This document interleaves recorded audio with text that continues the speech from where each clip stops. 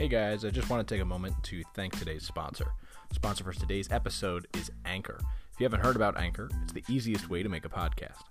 First of all, it's free, and there's creation tools that allow you to record and edit your podcast right from your phone or computer.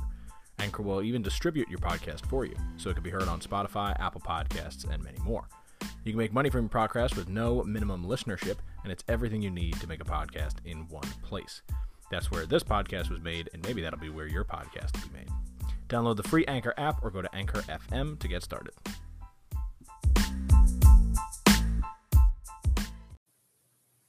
Are you struggling to teach your dog how to play fetch? Most individuals are, and it's not because they don't know how to play fetch, right? Your dog knows how to play fetch. We just need to create a structure that is easy for them to understand, and we can bring it to that next level. Now, today we're going to be talking about how you teach your dog to play fetch perfectly. And to do that, we're going to have to divide our fetch game into natural and structured playing. My name is Michael Aceta. I've been training dogs for nearly 10 years, and I've worked with thousands of dog owners. I'm the founder of Matador Canine Brilliance, author of the Dog Training Cheat Codes, and host of the Acknowledged Dogs podcast. Thank you for being here. Now, I'm going to talk about structured primarily in this episode, but you have to understand the natural way that dogs play fetch first. And when we're teaching our dog to naturally play fetch, right? If you have a golden retriever or a lab, a dog that is a natural retriever, and I put quotes around that, a natural retriever, because yes, they are bred to do the thing, right? The retrieve. It doesn't mean that they can. Many dogs that I work with that are supposed to be able to do it, they're bred to do it, their siblings can do it, their parents can do it, they can't. And that's because we haven't encouraged the behavior. Right? Just like if a herding dog never met sheep, it's not going to know how to herd. Yeah, there might be a natural tendency to a certain extent, but it's not going to be perfect. When you're playing fetch with your dog, let's say you go out in the backyard, you toss a ball, they grab the ball and they go and chew on it, or they come and run up to you. Either way, that's our natural gift that they have. Some dogs will bring the ball right to you, drop it at your feet, and start barking at you. That's great, but that's not a perfect fetch. That's just, let me bring something to him, and he's going to throw it again. I like the chase. And I've understood that if I bring the ball to my owner, they get to toss the ball, and I get to chase it. That's how it simply works out. So, when we look at it from that standpoint, that's the natural way that our dogs will do something. We can make it 10 times, 100 times better if we actually structure it. Now, to structure the fetch perfectly, we have to understand two things. That's shaping and back chaining. I talk about both in the Dog Training Cheat Codes. Now, if you don't have your copy of the Dog Training Cheat Codes, you can get a physical copy or the ebook at matadorcanine.com. But before you do that, I want to give you the first chapter for free.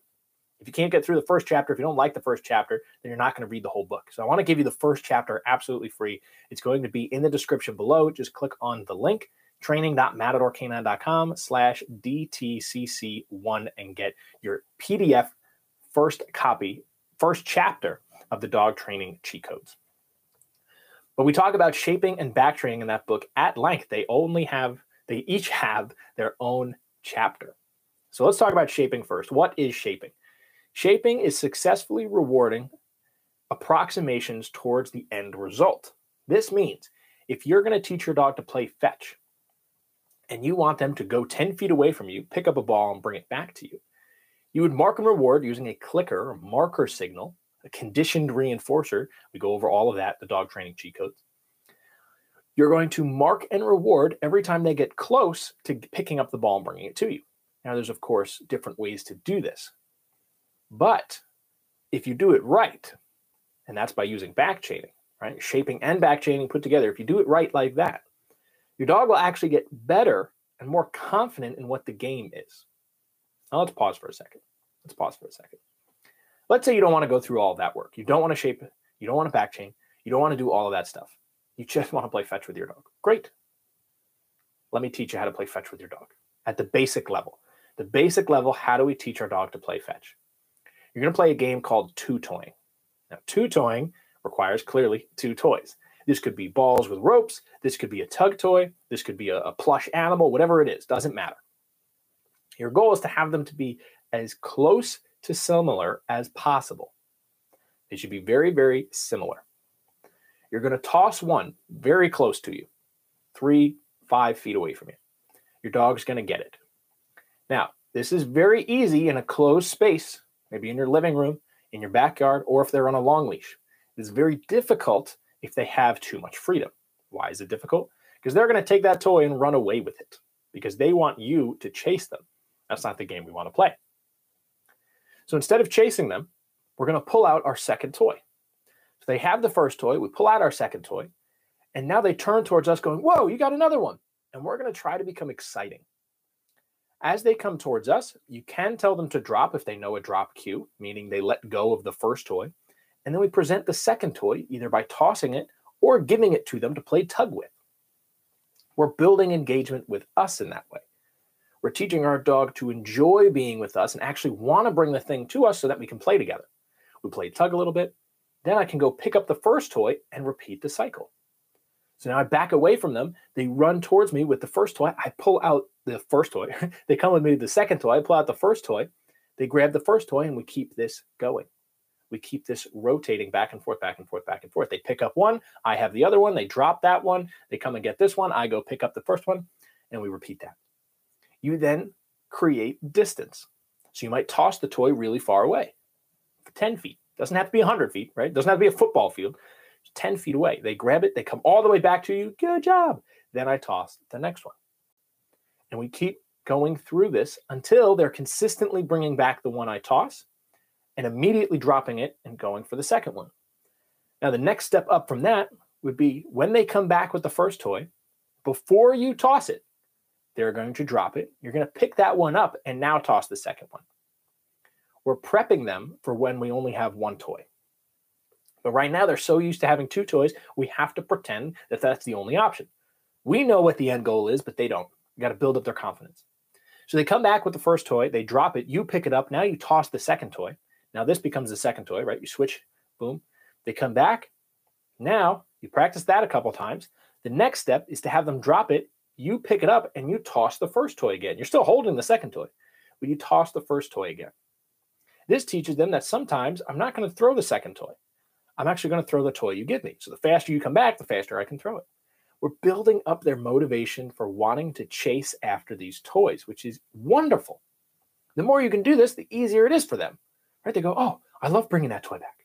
And there's actually some other games you can play with two toy. One of my favorite is really burn a dog out. Imagine a football field. You got the end zone on each side, and you're in the middle. You're going to toss the toy towards the end zone to your left. Your dog's going to go get it. They're going to come back. Now you have the second toy. To keep them running, maybe when they're 10, 15 yards away from you, you're going to say drop. That gives them enough time, processing time, for them to drop it and it to roll perfectly in front of you as they continue running because you're going to toss the next toy to the other end zone on the other side. So they're running the entire length of the end zone, going all the way down to the other side.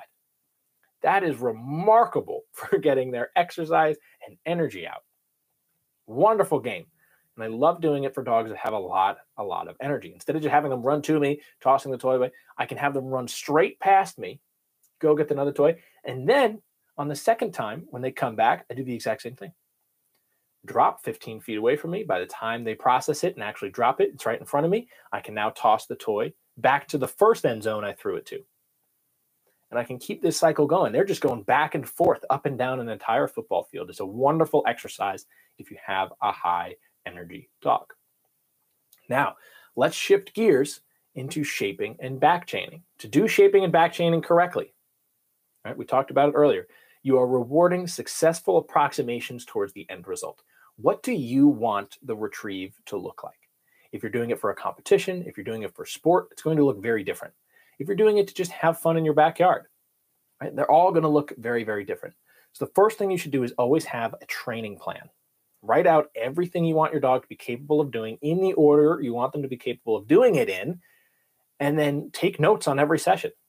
If you don't have a system in place for taking notes, let me give you something. In the description below is going to be a link to my template, the one that I actually use on my training plan. Okay, this is actually the template that I use to keep all of my notes in one spot And it's easy, it's systematic. I don't have to think about it, and it's all organized. You should have some type of system. If you don't, I want to give it to you. I spent years trying to find a system, and I finally found one that worked. So click the description below. It's the second link. It's going to be the template for your dog training plan. Once you have your training plan in place, you know what you need to teach, and you know what order you need to teach it in. Shaping would say, teach each one of those skills through shaping. I'm going to set a situation up where my dog is successful as possible. They know what they're expecting. So I might have the ball right in front of me. And I'm just going to mark and reward for them looking at it. Then I'm going to raise the criteria. I'm going to mark and reward for them mouthing it. Then I'm going to mark and reward for them picking it up. Then I'm going to mark and reward for them picking it up and holding it. That would be shaping. We're just going to continue this process for each step. So then I might put the ball slightly further away from me.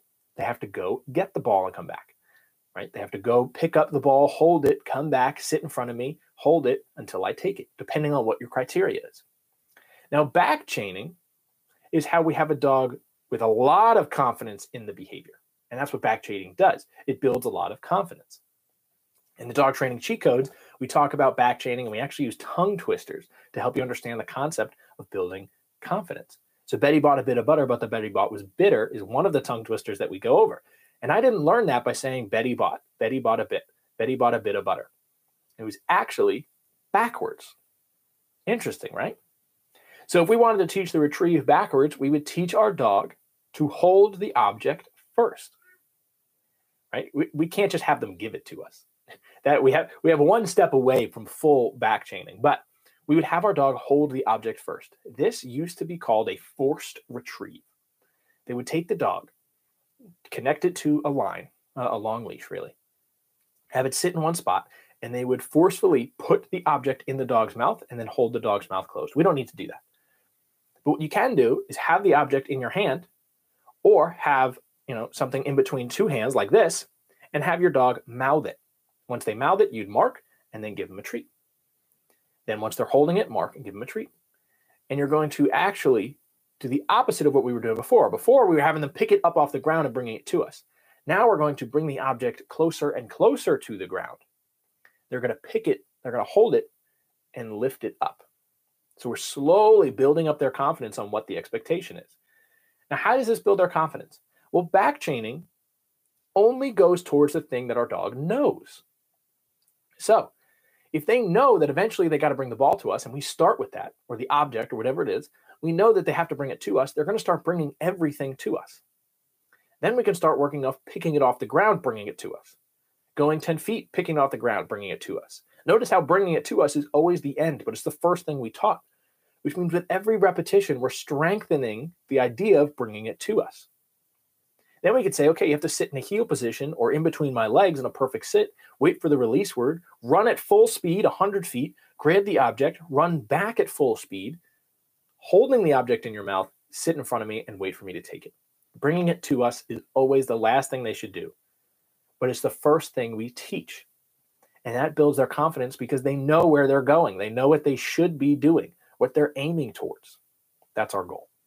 If you can do that successfully, you will have a wonderful retrieve. It'll be a perfect retrieve. But if you don't teach any of those things and you just do a natural version, that's totally fine. It depends on what your lifestyle is, what your goals are. Do you want a dog that's perfectly doing something every single step of the way? Then shaping and back training should be your way to go.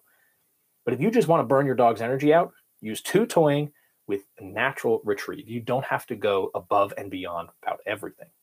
Your dog should just want to engage with you in a way that's comfortable and natural.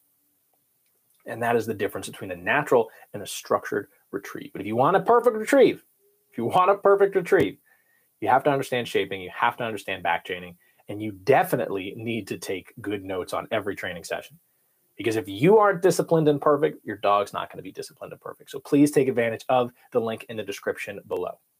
Thank you guys for listening. This was a short episode today. I want to thank all of you, and I want you to know that I appreciate you tuning in and enjoying whatever I bring to the table, all the information. If you have questions, comments, concerns, you should follow us on social media. Ask your questions away. I love getting questions. I love answering them.